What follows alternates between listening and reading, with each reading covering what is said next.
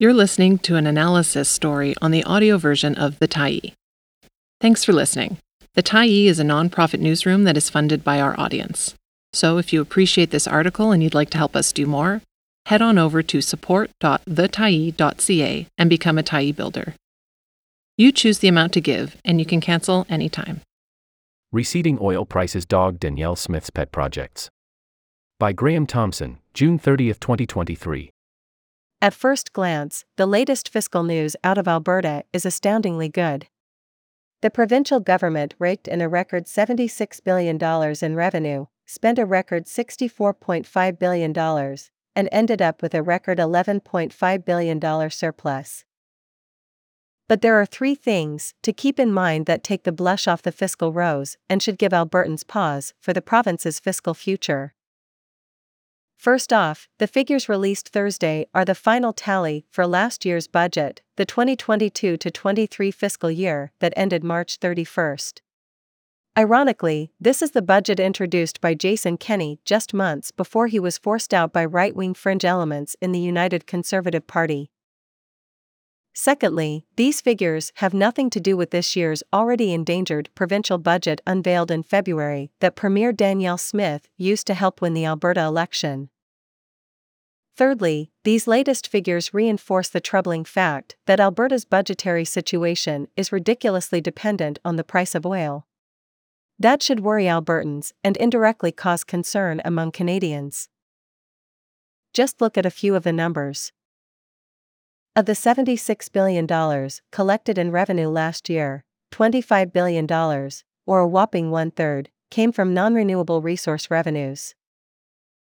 The government likes to point out that it also collected $8 billion in corporate taxes, a doubling of tax revenue, to suggest the province is not overly dependent on oil prices. However, corporate taxes came in at a record rate because energy industry profits were so high the past year.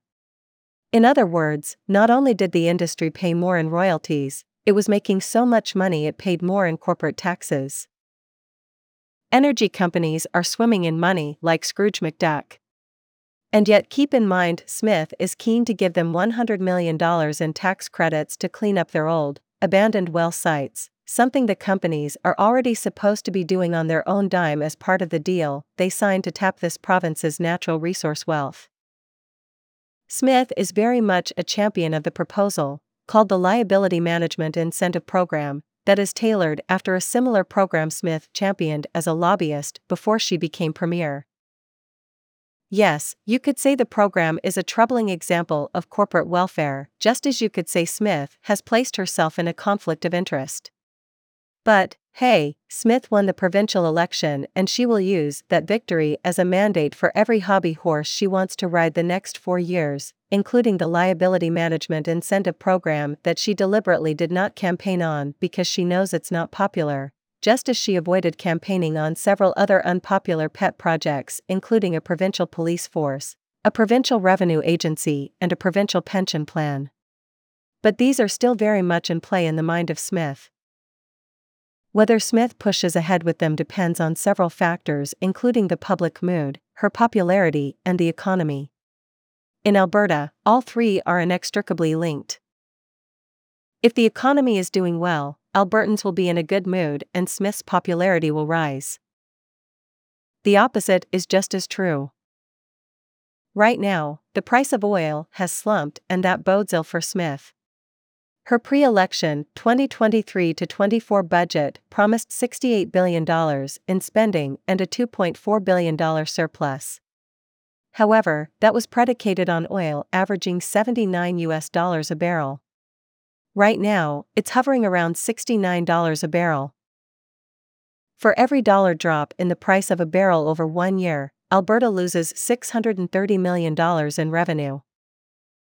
So, if the price was to remain $10 below the amount hoped for in the budget, the provincial treasury will lose $6.3 billion. Goodbye surplus, goodbye record spending on everything from healthcare to education to help with the cost of living. Hello cuts. When releasing last year's figures on Thursday, newly appointed Finance Minister Nate Horner refused to be drawn into discussing the razor's edge balancing of this year's budget, except to offer contradictory comments. At one point he said of the price of oil, "We're not as worried as you might think," but then added later, "I'm always worried." Horner is hoping that other factors will help his government's fiscal picture this year, including the exchange rate with the US dollar. But that's just hoping one gamble can help balance off another gamble. The reality for the Alberta government is that it is too dependent on the price of oil and natural gas, and has been for decades. Another reality is that it doesn't have a plan B other than to cynically accuse the federal Liberals of trying to shut down Alberta's energy economy. Alberta's politics are heavily influenced, tainted, really, by oil prices. That seeps into all levels of government policy and decision-making, particularly when dealing with the environment. The province is once again being led by a premier who is combatively pro-oil and opportunistically obstructionist when it comes to climate initiatives. That should worry you even if you don't live in Alberta. Thanks for stopping by the Tyee today. Anytime you're in the mood to listen to important stories written well, we'll be here.